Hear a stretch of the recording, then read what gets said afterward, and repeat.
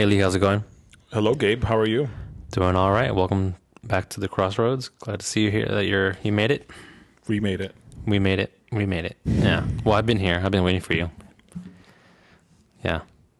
I got me a chair, a blue chair, by the way, and then the leg was kind of broken, so I had to fix it while I was waiting. And I was just sitting here thinking, like, what are we going to talk about today?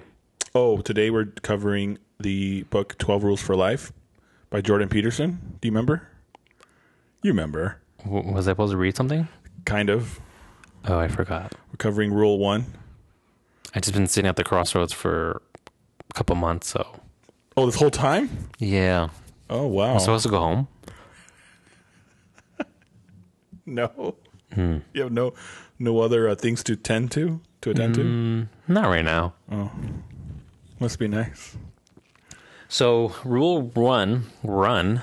Just kidding. Rule 1. Rule 1 from 12 Rules for Life. It is stand up straight with your shoulders back. Mm-hmm. Now, this is the third time I've read it. First time I read it, second time I listened to it, and then we discussed it in our book club, actually. So this is, I guess, technically the fourth time I've gone through it. And I still have to say that it's such a just well-written, well-researched, well-thought-out. Did I say well-written? It's easy to digest. Easy to digest. These are complex ideas, but in a very he wrote it in a way that was very digestible and easily comprehensible, but in a sense still holds its profundity. Is that a word? I love that word now. Profundity. Yep. And we thought we'd start with whatever you thought was important from your notes. So if you want to start with something on top of your mind. Sure. With your anti-state hat. I want to get one of those, by the way. State's really good. I think we should preference certain things. So, for example, he touches on the idea of being with a capital B. Good point. So I think for the audience. He wrote a note in here somewhere, right? Yeah, it's in the overture. It's in chapter. Page 31. What? Oh, you're talking about like XX1? Yeah. I use the term being. I see it now. Go ahead. Oh, excuse me. So, just so that, because he references this terminology or this description of, well, I would call it our spirit, our soul, our essence, the part of us that makes us our consciousness. It's kind of like an amalgamation of the soul and spirit and consciousness. The part of us that is the image of God. Essentially. Yeah. So What's it called? Imago Deo? Imago Deo? In Latin? I don't speak Latin. I only speak English. Oh, I'm sorry. So,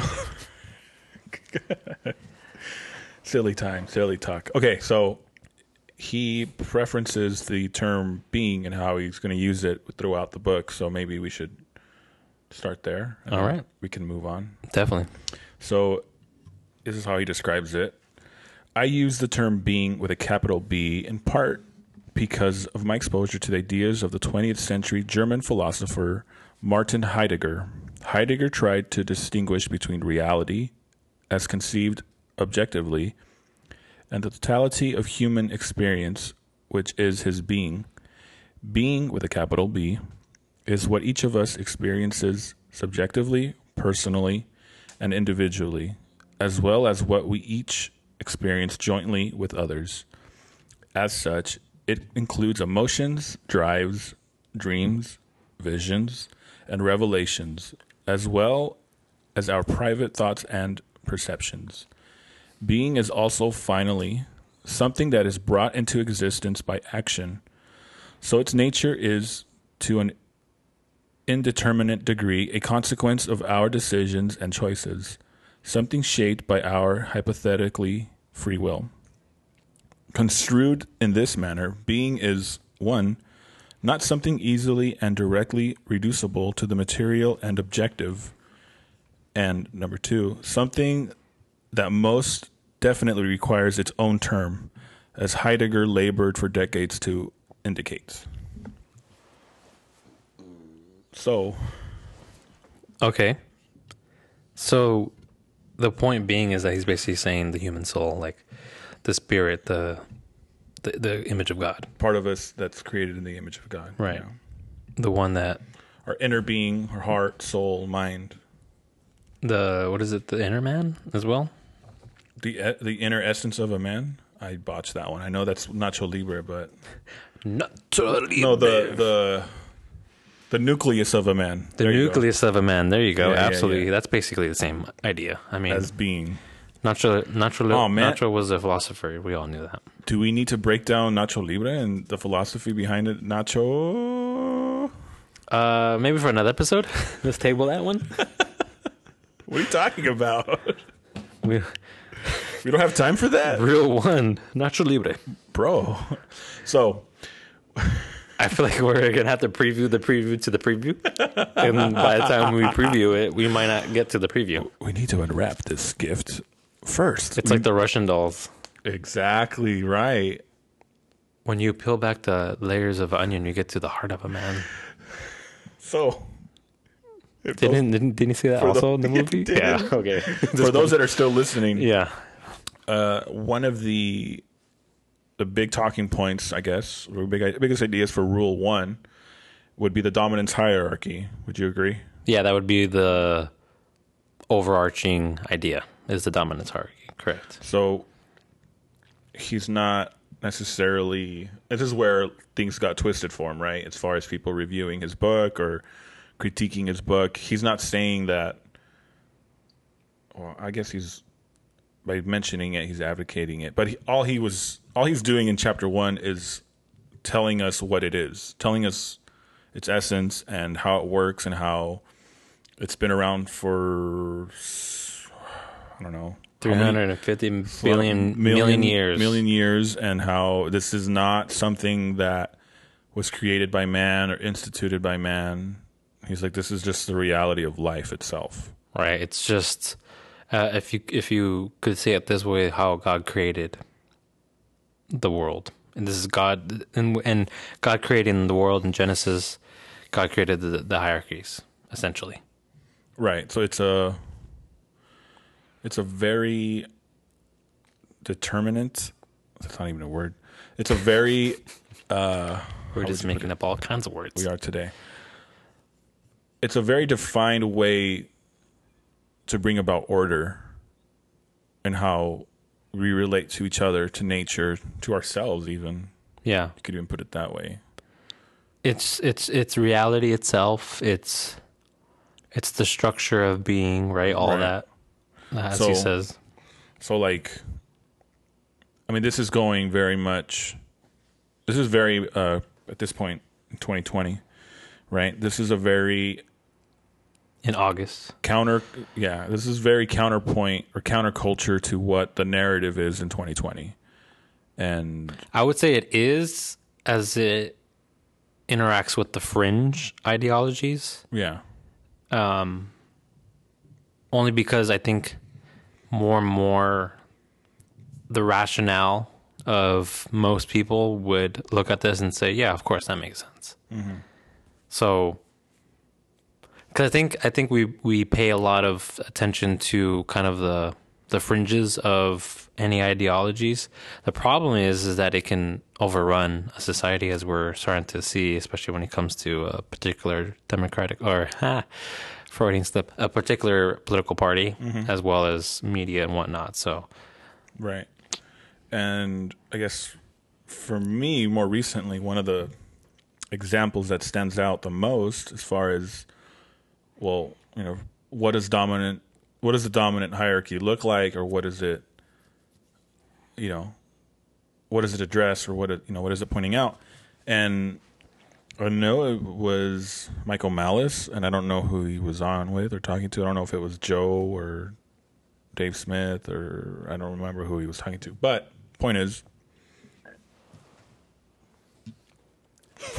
Yeah. that an example of what a dominant hierarchy would look like, or dominance hierarchy would look like, would be a meritocracy. So, for example, the example that Michael Malice was discussing was something like the NBA, where the people that are in the NBA are there because they're qualified, because they're talented, right? Because they have a certain skill set, and most of them are of a certain height, right? I think the average height of an NBA player is probably like 6'7", 6'8", something like that. So yeah, it's a very exclusive club. It's a minority. It's a right. Not racially, just how would you? Well, you get people. Okay, so the way I understand it is that these are world-class athletes. Right. Okay. These are the cream of the crop. These are the 1% of those that are highly skilled, highly athletic. The best of the best. And they're doing this in a highly competitive environment too. That's not obviously another aspect of, right? These discussions of like, well, who was the best? Oh, well, it's this guy, it's that guy. This guy was, cutthroat, and he wanted to win every single time. And for whoever saw the Michael Jordan documentary, right, he was that guy. Exactly right. So that's just one example of how the dominance hierarchy takes place or takes form. Is that right? The best of the best are going to qualify and meet the requirements, meet the expectations of that exclusive club. So, like, I don't even know how many players there are in the NBA, but there's how many billions of people? Plenty of billions, maybe like 7 billion and a half or something. Okay, so out of those 7.5 billion, there can only be 12 people per team. I believe there's 32 teams, 30 or 32 teams. Let's say 10 people, 32 teams. That's 320 people. Out of how many billion? 7-8 billion. So that's okay. So that is how thin of a margin, right? That's basically impossible to be in the NBA. You're basically saying it's like you're going to win the lottery. That's your chances of winning the lottery. And even if, so let's say even if you have your physical, right? You check off all the boxes. You still might not make it because you're not skilled enough. You don't mentally. You don't have it with you to stay consistent, just to be able to stay in shape for these guys. Like, yeah, and then top it off, right? And then other people, they break an arm, or personal, they shatter their situations, knee, their ankle, and it's like, dude, you're not going to be able to walk again the same. So it's like, again, there's so many factors to there's determine. Layer upon layer upon layer upon Right. layer that basically, to get to that point, there's so many things have to go your way, essentially. Right. You would have to not just work hard and have the skills and have the height, but life would have to be aligned in a way that leads you to the grand stage. It has to be very generous. Very generous. And as we pointed out, Very fortunate. You're basically winning the lottery in a sense. Yeah. Metaphorically, I guess you could say. There's only so many people that can cash that in. Right. Which it would be important for us to say that, which is another topic that Jordan discusses in this rule, in that he talks about Price's law, or the Matthew principle. The Pareto distribution, all these different principles and ideas, which states that for those who have, more will be given.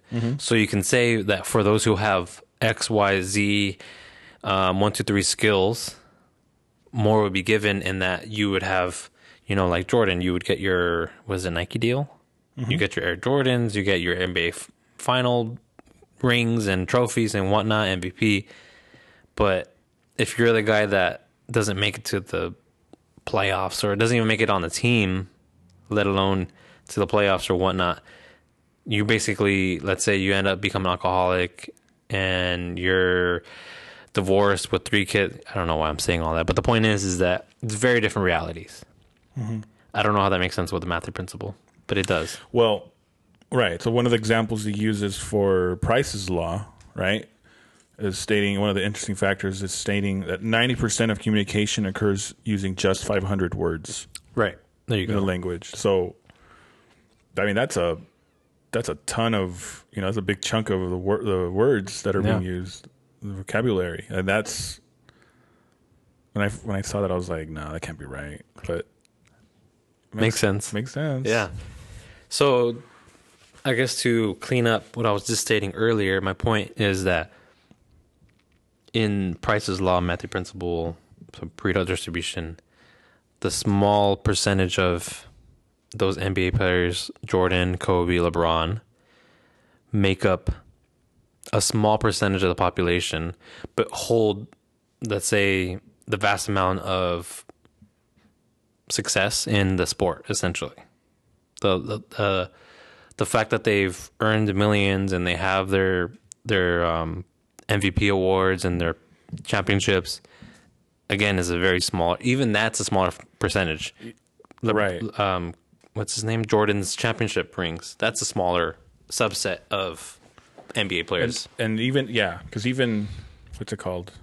You just making it to the NBA, that still doesn't mean that you're going to find success in the NBA. So many things have to go right. Yeah. I think out of the 30 or 32 odd teams, there's only been 12 or so different champions, 15 or something like that. Like it's less than half of the actual league that's won a championship. Right. So again, an even smaller percentage. Of teams that have actually won. Because it's like you look at the career of Michael Jordan, Kobe Bryant. A lot of people missed out on championships because of Michael Jordan. Right. Shaquille O'Neal and Kobe being together for those years that they were together. Tim Duncan, they stopped a lot of people from winning. Like it's ridiculous when you think about it. An entire team of people. Yeah, That's a lot of broken dreams and hearts and all that work. Right. Again, they did all the work to get to the finals. but there was somebody else that was better than them. There was a team and there were some players that outperformed Right. on probably one of the biggest stages of their careers, and they didn't even get the taste of glory of Taste just a little taste of the glory. They didn't even get the little taste. See what it tastes like. They didn't even get to see what it tastes like. Not even a little drop of satisfaction. Just Charles Barkley, he says, "Nobody calls me Championship Chuck." championship. There you go. Yeah. And I mean, it's so again, I think sports is like the easiest way to really discuss this in general, really. However, as we sit today, there may not even be sports moving forward because I don't know, because I guess they affect our reality and society, and their form of protesting now might be to just sit out the season or cancel or sit out the rest of the season. Yeah. because that's really going to change the course of history by no more basketball or baseball or anything, because their profession matters so much to everybody around them that they need to just sit out. Could you imagine, like, a regular person, right? Just one of us. We just said, I'm not going to go to work as a protest. What would happen to us? You're fired. You're fired. Exactly. The only other way I would imagine that would make sense is for religious reasons, right? Mm-hmm. Like a Jewish holiday or whatnot. But to say that because of something out in the world that's happening, right? The explosion that happened in Lebanon, I think it was, right? Beirut. Mm-hmm. Like, we could have just all called off and been like, I can't go to work because, there's stuff happening out in the world. That makes no... anyways, we're going to... It goes into... Gosh, I'm using a lot of arms, but you can't tell. You wish you had like 2 or 3 more arms so you can we wave. need more arms in here, please. No. Second Amendment. Anyways, get it? Yeah, I get it. Yeah. Right to bear arms. bare arms. Yeah, it actually, that idea, he actually brings it up a little bit, no? When he talks about the people that become agoraphobic, right? Like, I'm gonna shut down the rest of the world, my world essentially, not the rest of the world. It's my world that's actually going to be affected because of fear, because of anxiety, because of a lost sense of control, essentially, right? Because within the ridicule, yeah, and it's all really the way Jordan Peterson breaks it down is it's all self-induced. You know, right. Your reality, the reality that you played over and over again in your mind. He calls it, what does he call it? The loop. The positive feedback loop. Positive feedback loop. Thank you.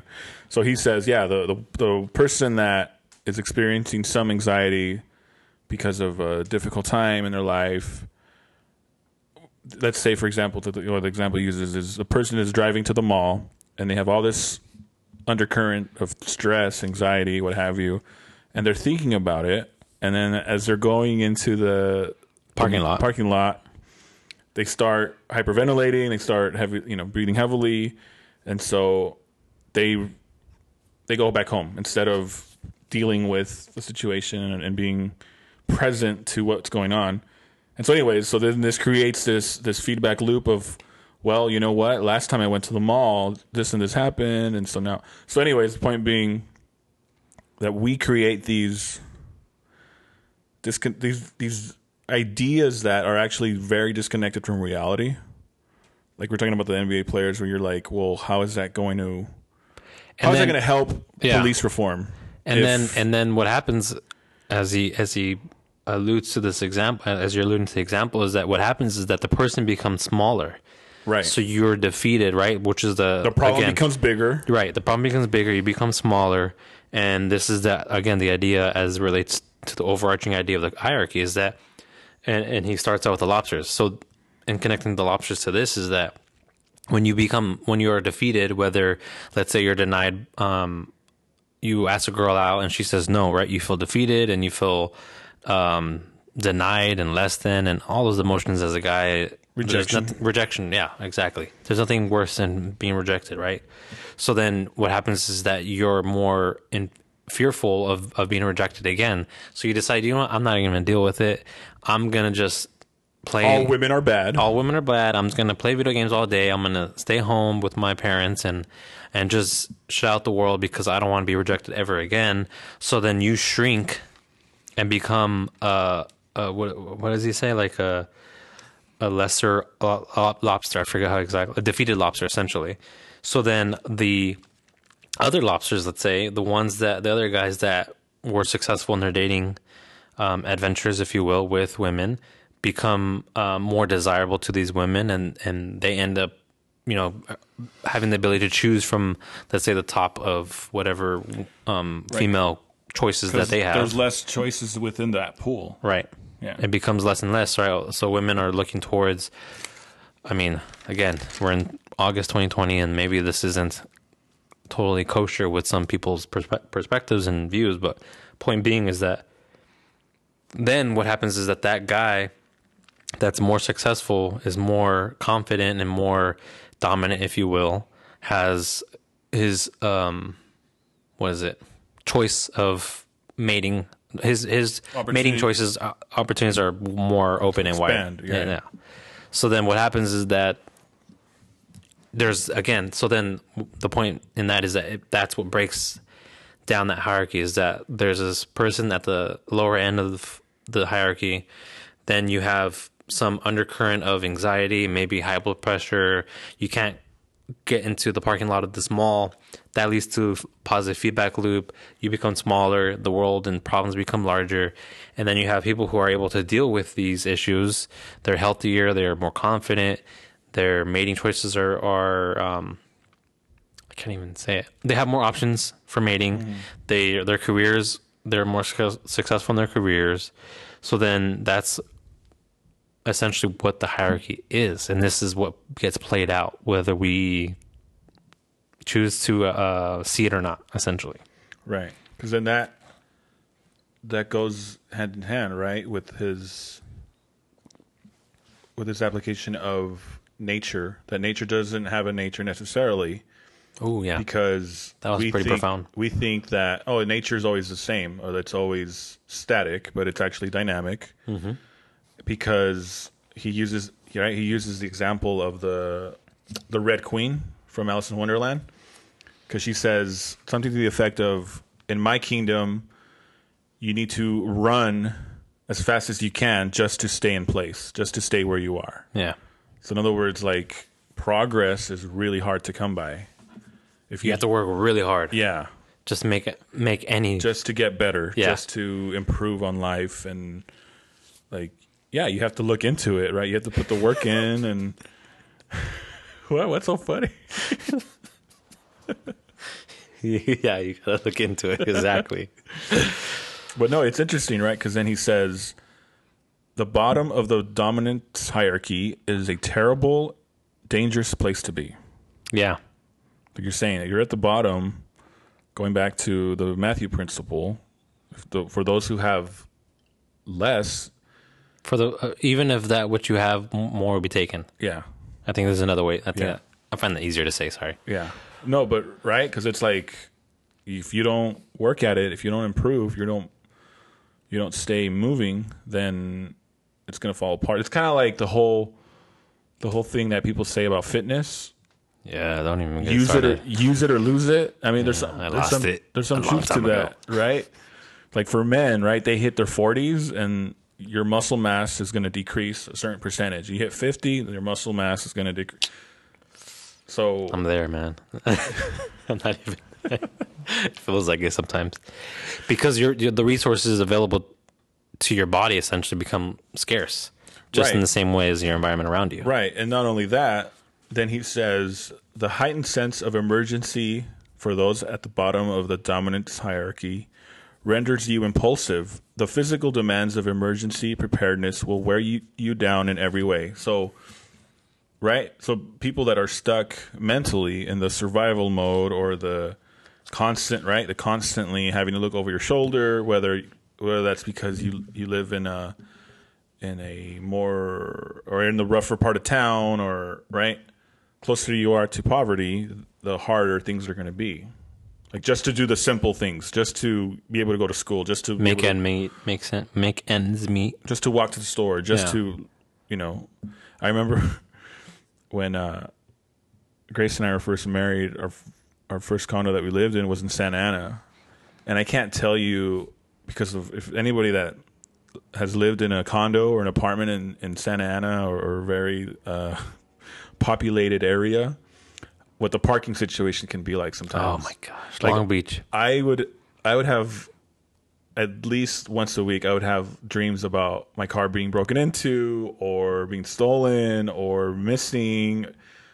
I didn't have to dream about it. It actually happened to me in Long Beach twice. Oh shoot, really? Like the cops actually. Oh, I can't talk about the cops. Oh man. These really nice people in uniform. Those guys? There was these guys that helped find my car. I mean, Anyways. my car got vandalized, a couple times. Did you ever get parking tickets or anything like that? Street sweeping tickets? No, I was pretty good about that. I got so many. I basically helped fund the city of Long Beach with how many tickets I got. The meter maid. The city mayor, man, Parking attendant. I paid half of your annual salary. I gotta tell you. But it's true, right? It's like you're in that situation, and it's something to, an extra stress to worry about, something else to worry about, an extra thing to always have in the back of your mind. And it's weird how that plays with your head. That plays with. And you feel like you can't get ahead, right? So that's the idea of like, I can't get ahead because I got to worry about, I had to drive from Orange County to Long Beach, which is like 30 minutes on the 91 Okay. with no AC, Oh. right? And then on top of it, my car may or may not have broken down at some points. So you have that added stress, right? Then you have to worry about parking. And then there's some questionable people around you. You have to be there at a certain time in order to get a spot. Oh my gosh, yeah. Because if not, everything's gone, right? Or people have saved up parking for their, whatever. So people do that stuff. So then you got to worry about finding parking. You got to look around. That takes time. And then finally you get home. By that time, you just don't want to deal with anything. And it's already late. So then you got to get it the next morning. I feel like I'm... We're both reliving some stuff here. Why'd you bring this up? Why did I bring this up? Because this book is telling us the truth about ourselves and our psyche and our humanity and how it relates to each other. And parking, I swear, if we can figure out parking, then a lot of problems would be solved. Because parking is such a pain. Well, how is it, sir? How is it that your tax payments, that doesn't even sound right. You paying taxes pays for the sidewalk and the street and the curb. And we still got to pay. And you pay the meter? Yeah. That makes no sense. You double pay. We're double paying. Why? We're paying rent on the house on Monopoly and on the house with the rent. That makes sense, right? Speaking of Monopoly, right? Positive feedback loop. That's Monopoly. I know how I'm getting all Just looping amped around. up. But think about Monopoly. I think that's another good example, right? So the whole Right premise. to jail right away. Even has that. Oh my god. That's true. It does have right to jail. You know, pay your parking. You're right to jail. Right to jail. Right away. Believe it or not. No trial. No nothing. There literally is no trial. Wow. We're just living in a meme. 2020 is meme year. Everything's coming full circle. I know it feels that way, right? So Monopoly, right? At the end of the game, there's one person that has all the money, which we would call the 1%, right? So the more that you have, the more properties. You would call them immoral. Immoral. They're bigoted and racist and discriminatory Everything and bad. Everything that you can think of. Throw it at them. The person that won that game. Big bad capitalism. Yeah. So, right, the person gets all the properties. They get the houses. They charge people rent, and Give then me all the money. people go broke, right? And so that's the hierarchy again being played out in a very kind of simplistic game. If you will. Are you saying that games in general have a point to them, and that the whole premise of a game is to be the winner and to come out on top? Wait a minute. What are you Is that talking- what I'm saying? Huh, we're going to gamify this, huh? Well, it's true, though. If you think about it, games, again, sports or Any kind of competitive we compete every day. field? Or, Yeah. Podcasts, what we're doing right now, we're competing against other podcasts, even though our moms just listen to it. Hi, Mom. So if you think about it, everything is a game, like you're saying. Can be a game, yeah. Can be. Or dude, don't be so competitive, bro. Or just don't compete. Just don't compete. If you don't want to lose, just don't compete. Yeah. And I mean, the hierarchy is a competition. it doesn't go away. You can't escape it. Because if you don't do anything about it, you're just going to be in the same place. So then, instead of just being upset about finding where to park, you need to pay parking tickets, and then you're walking around questionable people, and then you're in a city that you don't even like, and so you argue about it all the time, and then you get in fights, and then your car gets stolen, and then you really don't like your job because you have to drive so far, and there's a lot of traffic, and it's hot, and you have no AC. Why even play the game? You're a victim. I feel like I'm oppressed right now. Could you imagine? I'm reliving my like oppressed years. Who was it? I'm missing on who coined this, but they said everyone should at least work one service job, doing customer service at least once in their life. Maybe That sounds like maybe Adam Carolla kind of quote. Because they're like that really brings you into reality like very quickly. Yeah, because he talks about all these people in the AC and they're all complaining. But what you just said too about cars, everybody, their first car should have no AC. So you get for get sure. an understanding And of, it should be manual. and no power windows. No power windows. You got to roll. That was my 1970 Volkswagen Beetle my grandma gave me. No AC, no power windows. It was manual. I mean, how much character building, And I don't know if I may have a told you service this. job, a 1970 Beetle with no power steering. No power steering. Apparently there was power steering, but I never put any fluid in it, so I never looked in the hood, which was in the back. But did I ever tell you the story of my trip back up to Santa Cruz? No. So I had Please the tell. 1970 Volkswagen Beetle, right? And at this point, I had messed it up. I was a fool, and I was young and dumb and whatnot. So I always leave at night because it's air cooled, meaning it doesn't take any water to cool down the engine. It has no intercooler system. Right. Yeah. So I would drive at night because it's cooler and I can travel further and whatnot. So this one time, it was summer, I was working in Santa Cruz, and I was going to go back. It was like 10, 11 at night, so I'm driving out, and the first time I go to get gas, I fill up, and I try to turn the car back on. The lights are on, but it doesn't start.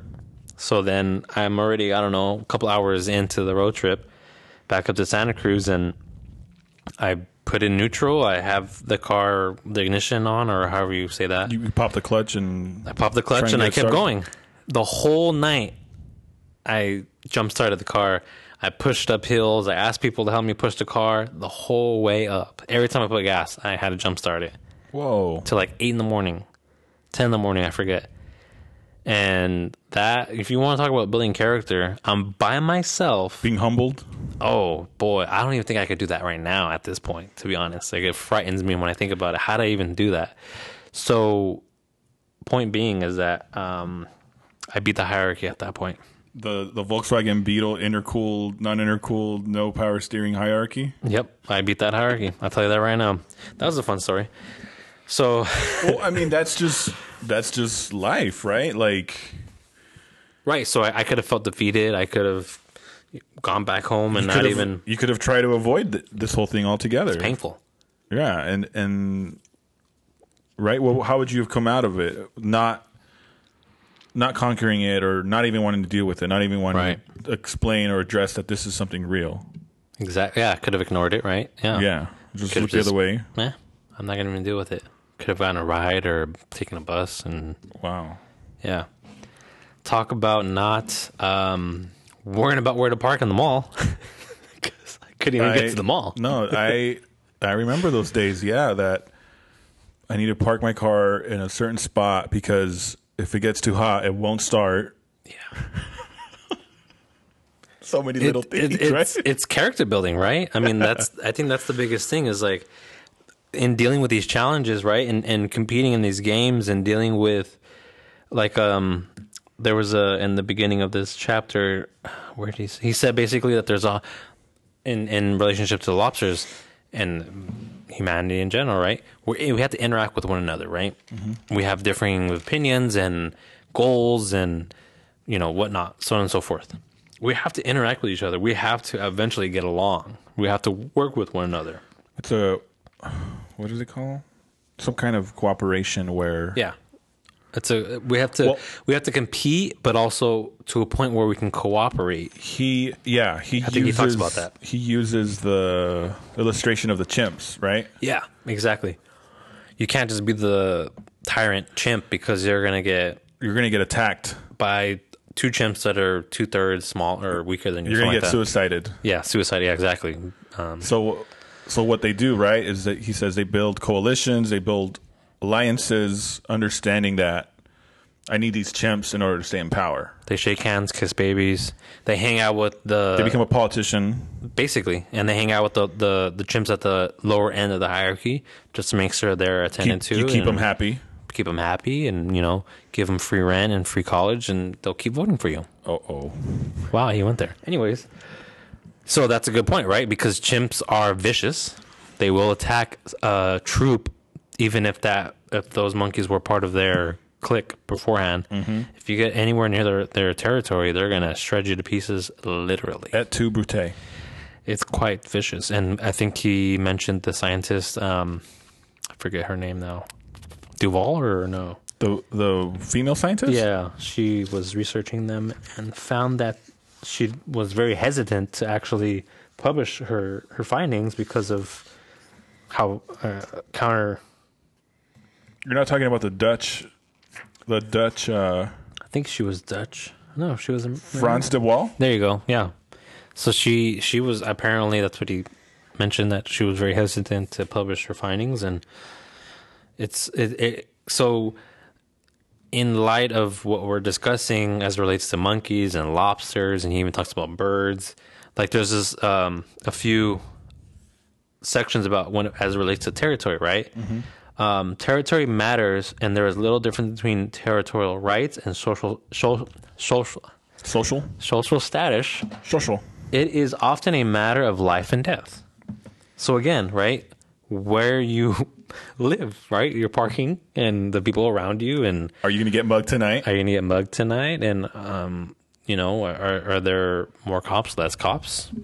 I said the word, and it definitely influences your demeanor, right? Are you gonna have a weapon on you just to be able to protect oneself because you're in a iffy neighborhood? And the whole point, right, is to get yourself out of those areas because it's obviously not safe. You can't raise a family.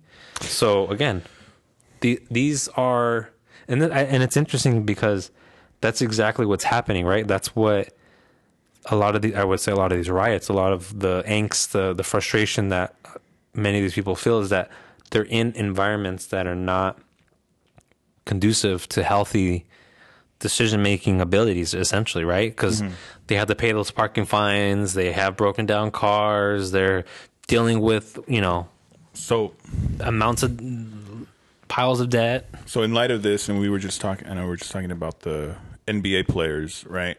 Because one of the talking points, the contemporary talking points, I guess, politically, socially, is privilege, right? Discussion of privilege and who has it, who doesn't.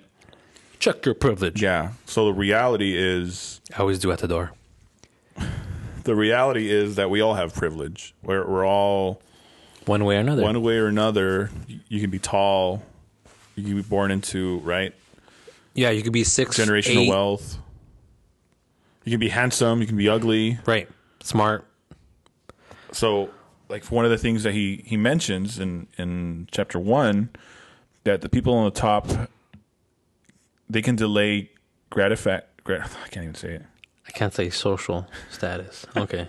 They can delay gratification. Gratification. They can look and plan for the future. They can look forward in the future versus people that worrying about their car being stolen at night or broken into at night. Yeah. Because they're in a bad neighborhood. So Get for them, an alarm, bro. Which I did have to get. Anyways. but he says you can afford to be reliable and a thoughtful citizen. Ooh. What a racist. I can't believe you just said that. Well, it's true, right? Because if you're not so concerned about Surviving, you can be a benefit to others, right? So it's correct. how does it go? To be blessing to others. I forget how you say it. Be a blessing, so you can be a blessing to others. A verse? Yeah, a verse, right? I'm like drawing a blank here. Sorry. Blessing to. I'm gonna look it up. Yeah, that's what it says. If I could just find the right version. I mean. Version. That was not a But phrase. no, but he says anxiety-induced perspectives, right? Like you said, they make us smaller, and he says it actually creates the existence of danger to last even longer than it should or would normally, right? Because then he goes into how when you're stuck there, like you said, the world and your problems become bigger, and you become smaller.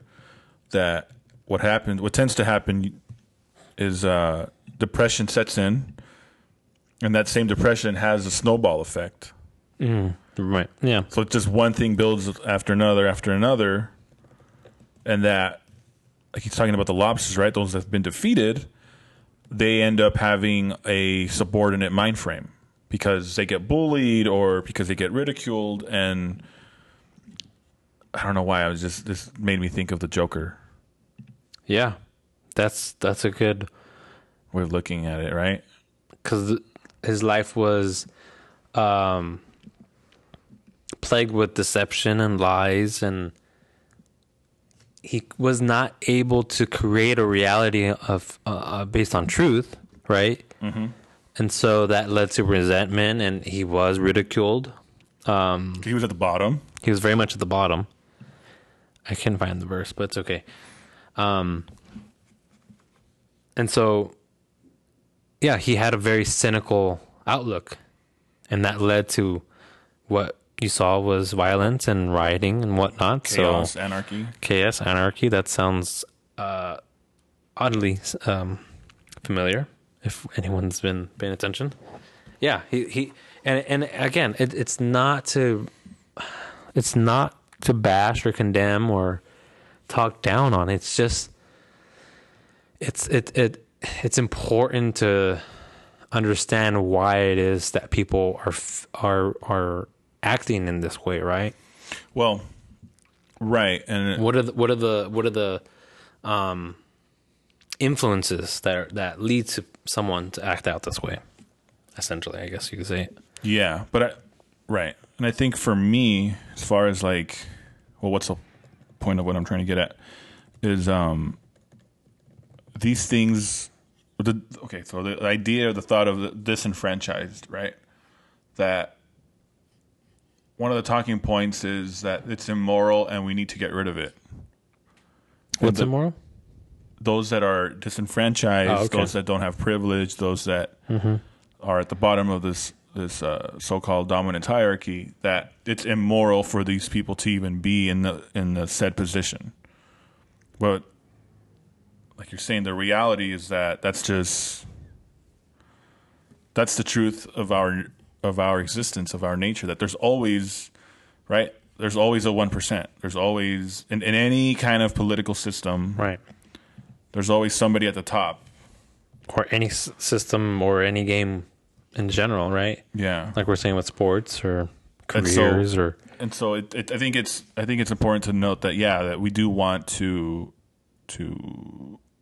highlight injustice, highlight, right, wrongdoing, and seek justice and love mercy. But it's also, I think it's also important to realize, right, like, how are we going to go about this? Are we going to go about this in a righteous way or a unrighteous way? Right. How do we address these problems? Yeah. How do we address the problems that arise out of these hierarchies? Right. Because if the hierarchy becomes unstable, well, the problem with, especially when it comes to social economic status, is that the more money that goes to less and less hands, essentially, that leads to instability and resentment, and there's no reason for those who don't have to even worry about, right, what their future. They're going to live for today. They're going to what is it called? They're going to live out a life of expediency, which is another rule, because there's no other reason. There's no other way around their reality, because that's just what they know. They're living paycheck to paycheck. They're trying to make ends meet. They're stressed out, and that's a harsh reality that a lot of people live. Now, as I've been trying to look, but another verse that I think helps to relegate, and when it comes to God's economy, is that we who do have, right, we want to give our 10%, but we also want to be generous. We also want to, give the clothes off of our back to those who we see in need. I forget the verse exactly what it was. I was hungry and you gave me food. I was cold and you gave me something to that effect. That in looking and striving towards God's high mark or high calling and looking for the kingdom, everything will be added unto you, right? All your needs will be met. What that's saying is that despite whatever your circumstance looks like, if you call upon the name of the Lord, then that in and of itself can change your perspective on life. Because then what you start, and I think about it this way, is that once you become grateful for what you do have, you start to realize that there is a lot to be grateful for, right? So then that in and of itself adds to that idea of compound interest, or right. You start to realize, okay, here's this, I have family around me, or I have whatever the case may be, right? Right, because it's almost like gratitude unlocks blessing.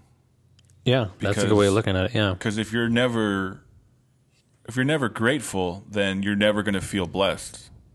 No matter what happens, you're never going to be content. You're never going to be satisfied. Yeah. Essentially. There's no way that you're going to be able to store, right? You're not going to be able to store Right. what it is that you have there's because no you don't even realize you have it. right. There's no checkpoint. There's no like marker to indicate. There's nothing indicating that hey, life isn't so bad. I actually have it pretty good. Before I had a car that had no AC, no power steering, and now sometime later, I'm able to get a different car, a newer car that doesn't have so many problems that I don't have to stress out or worry about if it's gonna leave me stranded on the side of the road. So you start to see that, hey, you know what? I'm making some progress. It's not leaps and bounds, but it's a small step towards whatever that ultimate goal is, right? If it's achieving successes and reaching the pinnacle of the hierarchy and whatnot, right? And then it's also interesting if you think about how the builders denied the cornerstone, right? I forget how you say it. They denied the chief cornerstone. The chief cornerstone, right? Mm-hmm. Which is Christ. And then obviously, if you think about that Jesus came to reverse or turn the hierarchies upside down. The first shall be last, and the last shall be first. Right. So then, if you take that into consideration, so what that does is help rectify the injustices that we see with these hierarchies. That again, that are just are part of it's embedded. It's baked into how we live our lives. How reality is. How you play the game of life. How you play the game of life. Right. So.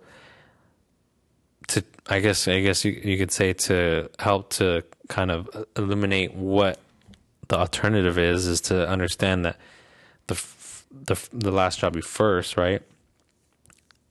That's the whole point of the gospel. That's the whole point of the good news, is to know that there's a way in which we can pull one another out of this and move in a direction that could rectify some of the injustices that we see.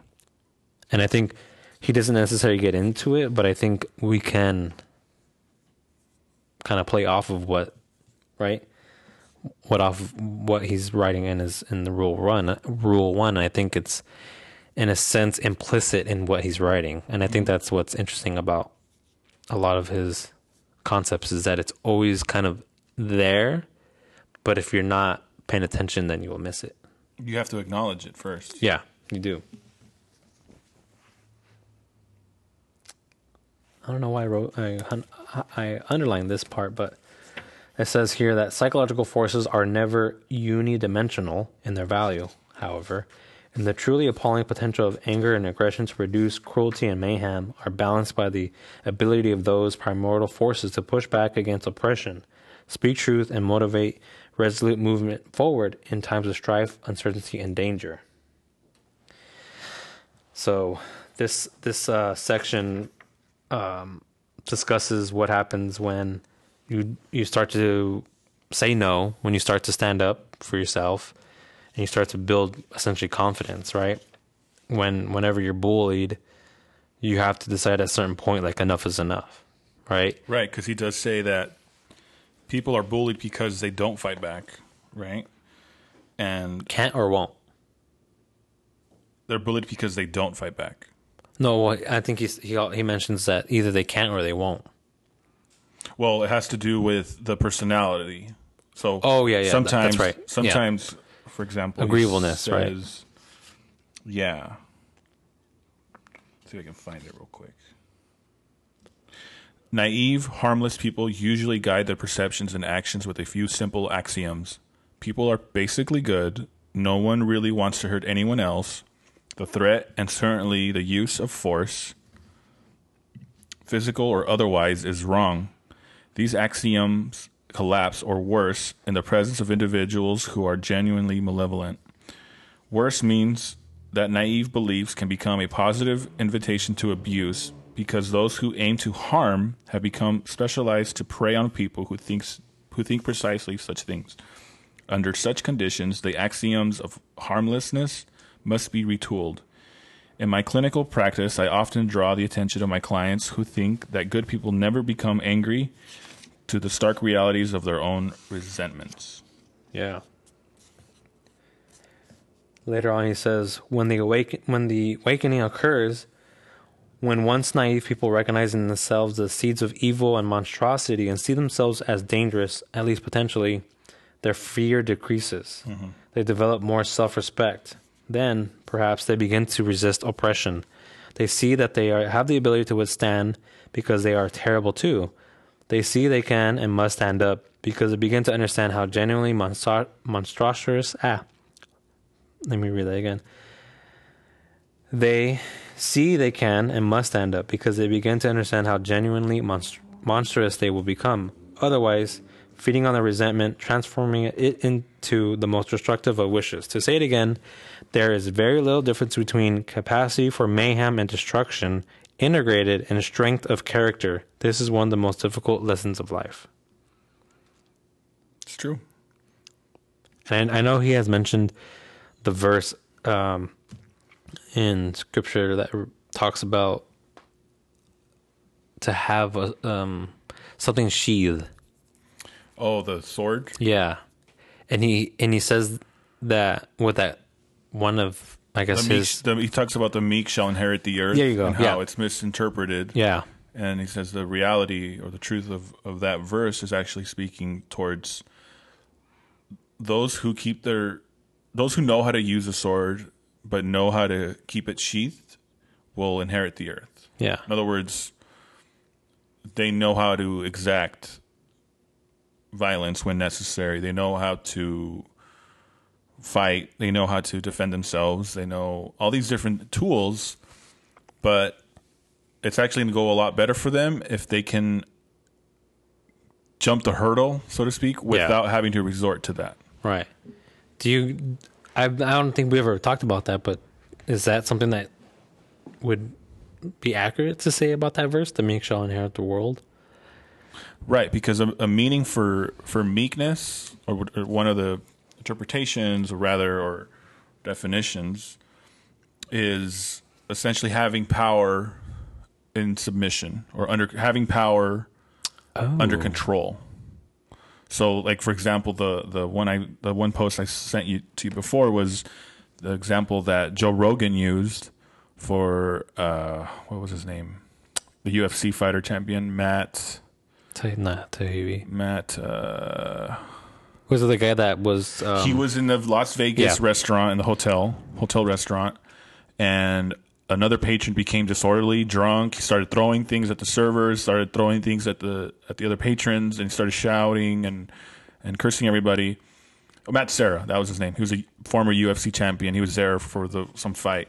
Anyways, so the guy becomes really irate and just disorderly, and Matt Serra basically takes him to the ground, and he's sitting on top of him. And he's controlling his arms. The guy's like, I'm going to beat you up. I'm going to do that. The guy's drunk. Yeah. That's why he was out of control. And he's telling him, Matt Serra, the UFC fighter, saying, calm down, calm down. Like a little, he's talking to him like a baby. Like he's a little baby. He's out of control. He's fussy. He's tired. And the drunk's he's just, I'm going to beat you up. I'm going to get you. And and then finally he had to like restrain him in order to wait for the police to show up and to get him out of there. So in the example in that example, Joe explains, he's like, if it's up to me, nothing's going to happen. There's a fight or a confrontation. He's like, that's all Matt had to do. He didn't have to put him in like a chokehold or like beat him into submission, a crazy lock. He didn't have to beat him up. Yeah, because he just had it. He did in that context at that time that wasn't necessary. It was only he only used enough force to remedy the situation. And that's actually that's interesting because that's something he discusses, I believe, later on with parenting as well. Mm-hmm. Or I don't know if he talks about this rule as well, but that to use the necessary amount of force as it relates to discipline. And you know what? Yeah. No, yeah, for parenting, right? Yeah. And it's interesting that we're not hearing this with all this police reform, defund police narrative. As it deals with restraining. Why are we not talking about this? Yeah. It's just right away, just defund the police.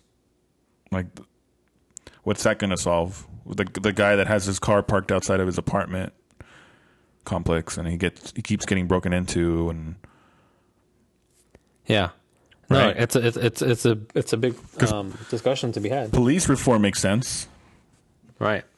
It makes complete sense. More training makes complete sense. Right. Because at the end of the day, that if we're, I guess if you could say that we're kind of aligning what truths we can pull from this rule, is that we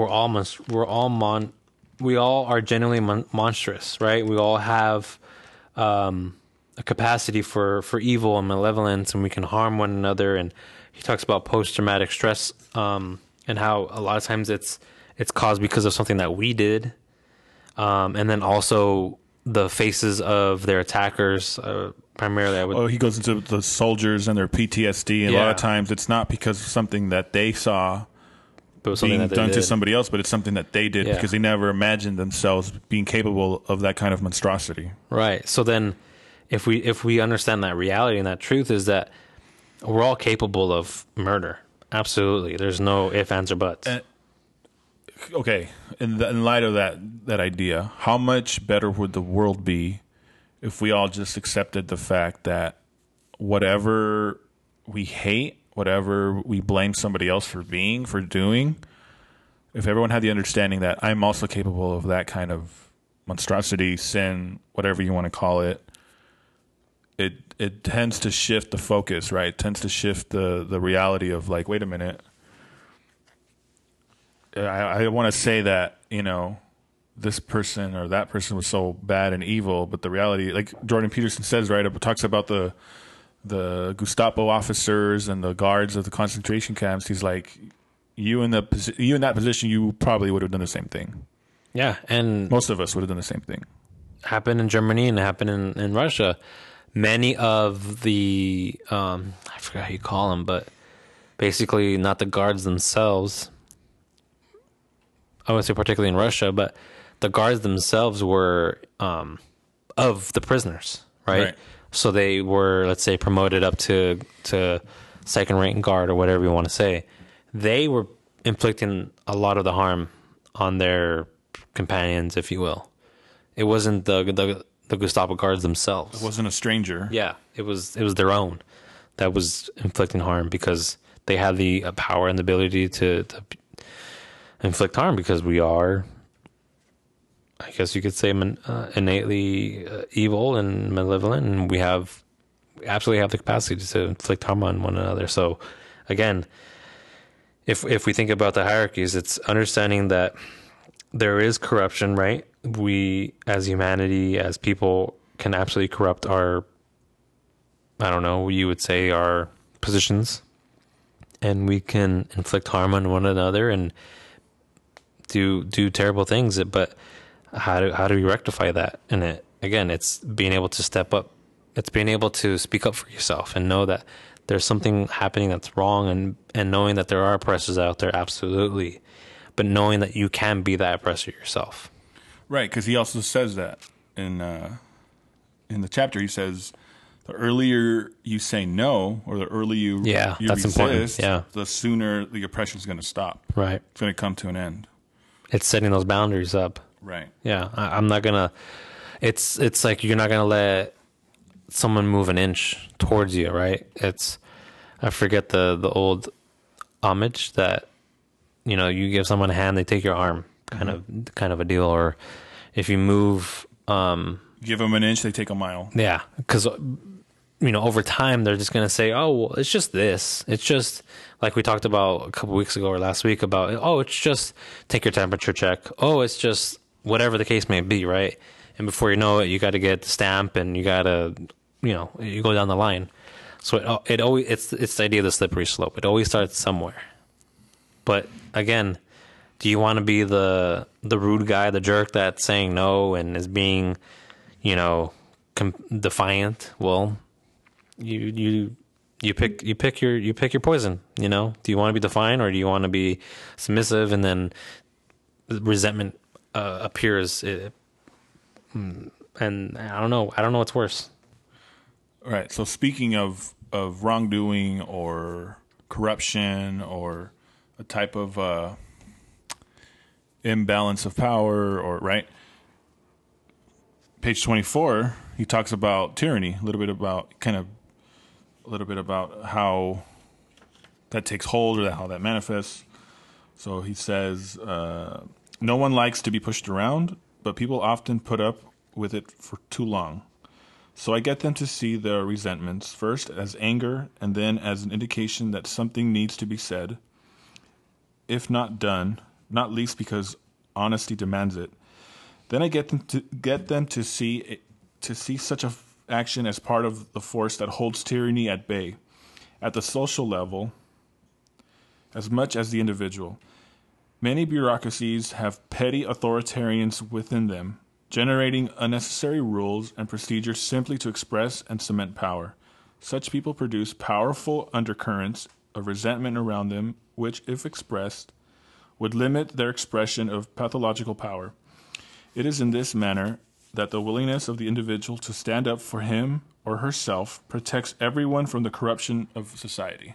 There it is. So it's true with like what we've, I mean, because we're in California, but it's been a lot easier to see, right? Like John MacArthur being like, you know what? I'm not going to listen to the governor anymore because we listened to him the first time around, and you guys did not enforce this whole idea of not congregating in large amounts, large groups of people, and we saw the protesting, and that was justified.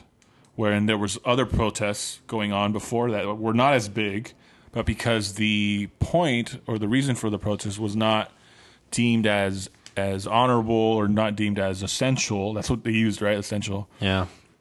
So just with that alone, right? People are like, okay, enough is enough. Because I remember too when I don't know how long ago it was, but he started closing things down again. It was like that same week after he made that. I guess it was like an executive order or whatnot. I was driving by and I could see like some restaurants were open, some MMA gyms, some boxing gyms. Yeah, things were starting to. Yeah, and I'm like, oh, people don't care. No, They're fighting. They're resisting. They're not complying. Everyone's moving outdoors, especially restaurants right now. Yeah, it's funny. Actually, I was thinking about on the way here that if restaurant owners could reimagine what it looked like to dine in, and essentially what you can do is create the kitchen, but then kind of have it out and about, right? You can have in the parking lot or whatever, just reimagine. It doesn't have to be in a building anymore. Well, look at especially when you think about like street food, right? Right, the street vendors. Look at the what are they called? The lunch trucks. I know that's not what they're actually called. They're called something else.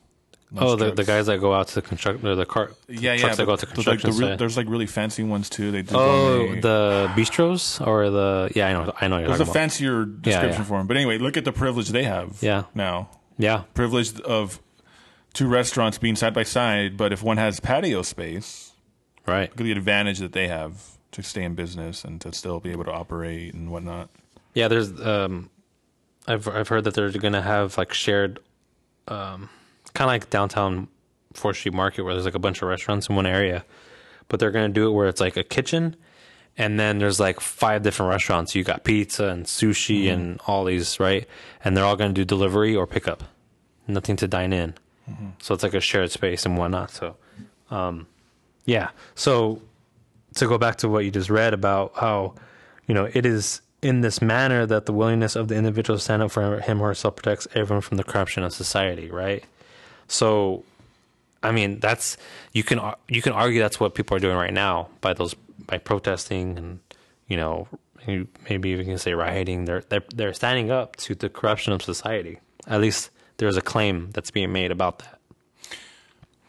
So we could say they're being awakened.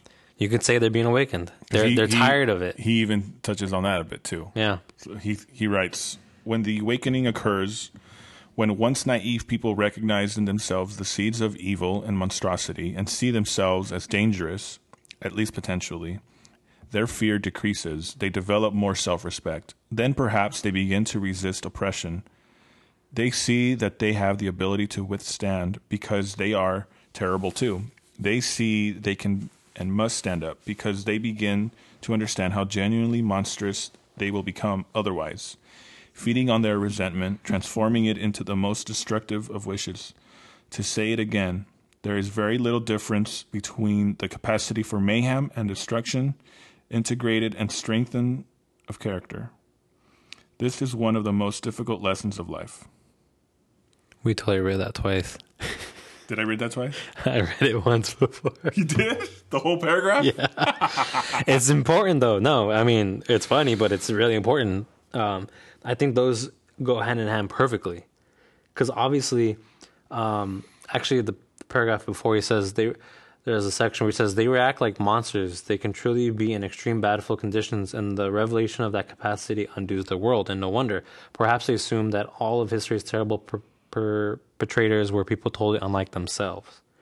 So if you kind of set those in conjunction, or you set them together, you realize, okay, if you stand up for yourself, but then you assume that all the perpetrators, all the oppressors are the others, but then also there's an awakening within yourself that you are, that you pretty much, Potential for being... you could be that oppressor. You can inflict harm on someone else. That's the rub politically, right? It's like, just give us all the power, right? Give us all the control. Yeah. We'll take away the guns, and we'll make sure that everything's good. Yeah. We'll give everybody universal health care. We'll give everybody... free education, free everything. Healthcare. Right. I say that already? No, but that's a big talking point for some of these politicians. They want to be the savior. They want to be the know-it-all. They have all the answers. Right. You know, and this utopia, it has been tried before. Yep. Let's stop acting like this happened. This was put into action, and a lot of bad things happened. A lot of bad things are still happening. Very much so. Around the world. And people don't recognize that. And I think that's important.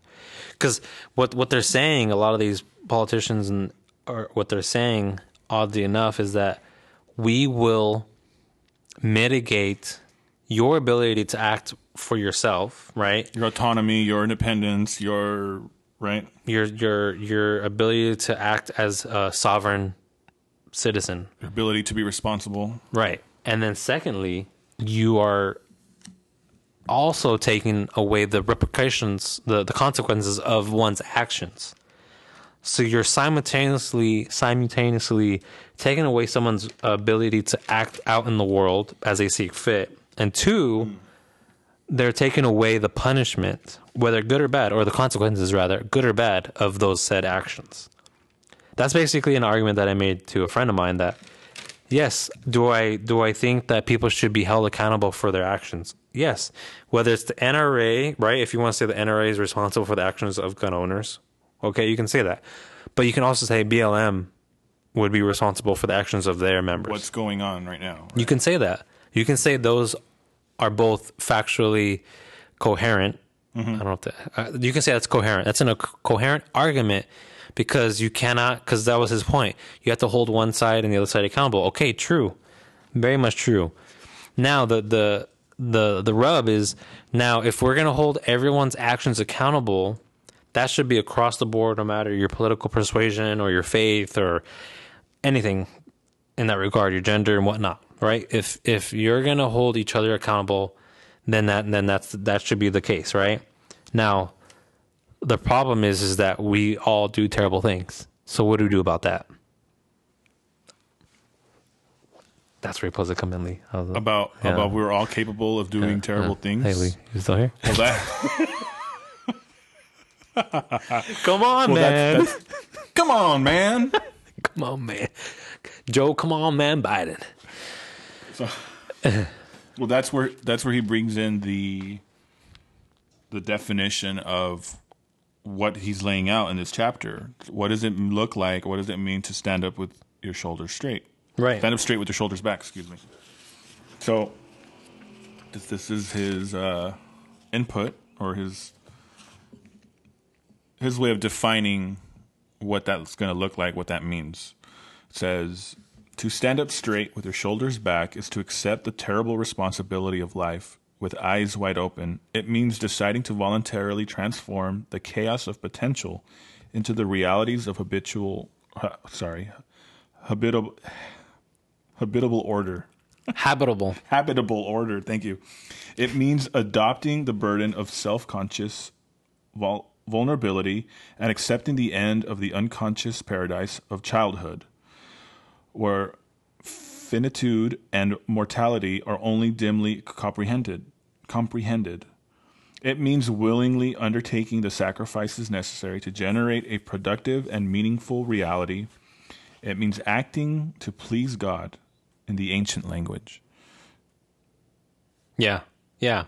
Exactly. I think that to me It's is being responsible. yeah. Be responsible. It's answering the call to whatever life has in store for you. It's pressing towards the hard mark of God's calling. It's moving towards that reality that it's God. I mean, it's striving towards righteousness. It's striving towards seeking justice and loving thy enemy and being your brother's keeper. It's all of those things. He doesn't state it exactly, but that's what it is. He goes on, to stand up straight with your shoulders back means building the ark that protects the world from the flood. Noah. Guiding your people through the desert after they have escaped tyranny, Moses. making your way away from comfortable home and country, speaking the prophetic word Abraham. to those who ignore the widows and children. Jesus. It means shouldering the cross that marks the X, the place where you and being intersect so terribly. It means casting dead, rigid, and too tyrannical order back into the chaos in which it was generated. It means withstanding the ensuing uncertainty and establishing in consequence a better, more meaningful, and more productive order. Come on. Like the rise of the phoenix, right? Yeah. So I'm hearing the resurrection. Yeah, the resurrection. Absolutely. That old becomes new, new the wine. tomb becomes the womb. New wine, new wineskin. Absolutely. Renewal of the mind, right? Yeah. To be reborn. So we have to, renewing the mind, that's a daily thing. Daily. So even in the smallest sense of our ideas or habits, right? Because then before that, he even goes into the neurological or the psychological effects of how important it is to sleep. Wake up at the same time. And wake up at the same time every day. And have a heavy protein and fat breakfast. And how all these habits, they're enabling your circadian rhythm, right? And all the biology that's going on in our bodies. Yeah, all the science. All when you follow the science. When you follow the science. Your body's I follow them on Twitter and Instagram. Your body's a machine that needs to be finely tuned. It's basically what he's saying. And that if you're going to worry less about your car being broken into tonight and worry more about... Let's not go back to that. Your being able to study or, right. Focusing on your exams, then yeah, if you have all this other stuff, if the responsibility part is being met, yeah, then because later on he says, speak your mind, put your desires forward, as if you had a right to them, at least the same right as others. Walk tall and gaze forthrightly ahead. Dare to be dangerous. Encourage the serotonin to flow plentifully through the neural pathways, desperate for its calming influence. Like how he puts that. Yeah. It's a desire that we have, right? To have tranquility in a sense, to have balance in our lives, to be balanced psychologically, right. Physically in a sense. Because it how do you call it? Hopefully I can find go on. There's a part that I was like, oh, wait a minute. He talks about the dragons and the gold. Do you remember that part? Yeah, I believe it is at the... somewhere in the middle, I think. I actually was just looking at it earlier, which is interesting. Now that you bring it up, there it is. I saw a dragon. It says, you respond to a challenge instead of bracing for a catastrophe. You see the goal the dragon hoards. Instead of shrinking in terror from the all-too-real fact of the dragon, you step forward to take your place in the dominance hierarchy and occupy your territory, manifesting your willingness to defend, expand, and transform it. That can all occur practically or symbolically as a physical or as a conceptual restructuring. So when I read that, boom, the dragon and the gold, what came to mind for me right away was the 12 spies of Israel going into the promised land, seeing the giants, seeing the... That's right. The blessing, the food, how enormous the fruit was, vegetation, whatnot. and how there were only 2 spies that came back with a positive report, a good report. They were saying, we can totally do it, guys. I know we've been wandering this desert. We're sick and tired of having to just eat, manna and quail and not having any real shelter. So, 2 of them, Joshua and Caleb, were saying, we can do it. God's on our side. This is our moment. This is what we're going to do. And they didn't focus on the dragon. They didn't focus on the giants of the land. They didn't have fear, right? They had courage. And the other 10 spies, they were completely disabled in their thinking. Petrified? They couldn't. The gold didn't matter. It was the dragon that, oh my goodness, it's too much to bear. There's no way that we look like grasshoppers amongst men compared to these people. Yeah. And it's just really interesting because when I saw that, I was like, and to think, like, for in Caleb's case, he was actually in his 80s or 90s when he was still willing to fight those giants. He wanted, even as an old man, he was still like, wait a minute, that inheritance, that land that was promised to me as a young man, he still had that within him. He still had that fighting spirit. He still had that desire, I guess, to still go out and serotonin was flowing. Serotonin was flowing for that old man. Yeah. And he was still like, oh, I'll go and fight him. Yeah, let's do this. God told me that I was going to have that, so let me have it. Let's go. Yeah. Crazy. That's awesome. So let's go ahead and wind this down. I think we can go on forever and ever, but I would say that we've hit all the important points here. I think so. And perhaps we can read the last few paragraphs just to close us off, or Sure. do you want to? Yeah, go ahead. So we'll go ahead and close us off with the last few paragraphs here. This is 12 Rules for Life, Jordan B. Peterson. Rule 1, stand up straight with your shoulders back. As it relates to dominant hierarchy and whatnot. Last few paragraphs in the chapter says here, people, including yourself, will start to assume that you are competent and able, or at least they will not immediately conclude the reverse. Emboldened by the positive responses you are now receiving, you will begin to be less anxious. You will then find it easier to pay attention to the subtle social clues. Let me read that again. You will then find it easier to pay attention to the subtle social clues that people exchange when they are communicating. Your conversation will flow better with fewer awkward pauses. This will make you more likely to meet people, interact with them, and impress them. Doing so will not only genuinely increase the probability that good things will happen to you, it will also make those good things feel better when they do happen. Thus, strengthened and emboldened, you may choose to embrace being, with a capital B, and work for its furtherance and improvement. Thus, strengthened, you may be able to stand, even during the illness of a loved one, even during the death of a parent, and allow others to find strength alongside you when they would otherwise be overwhelmed with despair. Thus emboldened, you will embark on the voyage of your life. Let your light shine, so to speak, on the heavenly hill, and pursue your rightful destiny. Then the meaning of your life may be sufficient to keep the corrupting influence of mortal despair at bay. Then you may be able to accept the terrible burden of the world and find joy. Look for your inspiration in the victorious lobster with its 350 million years of practical wisdom. Stand up straight with your shoulders back. There it is, folks. And all we can add is that this podcast does not do this chapter or this book enough justice, that you really have to go and look into it and read it on your own, or, maybe get your hands on an audio version or what have you. But, yeah, there's just so much about this book that it's enriching, and it's definitely, reading it the second time around, for me anyway, I was like, whoa, there's still a lot of blind spots that, that we do miss, that Oh, yeah. maybe you didn't see it or catch it the first time, but there's just so much to gather. Yeah, we can go line by line.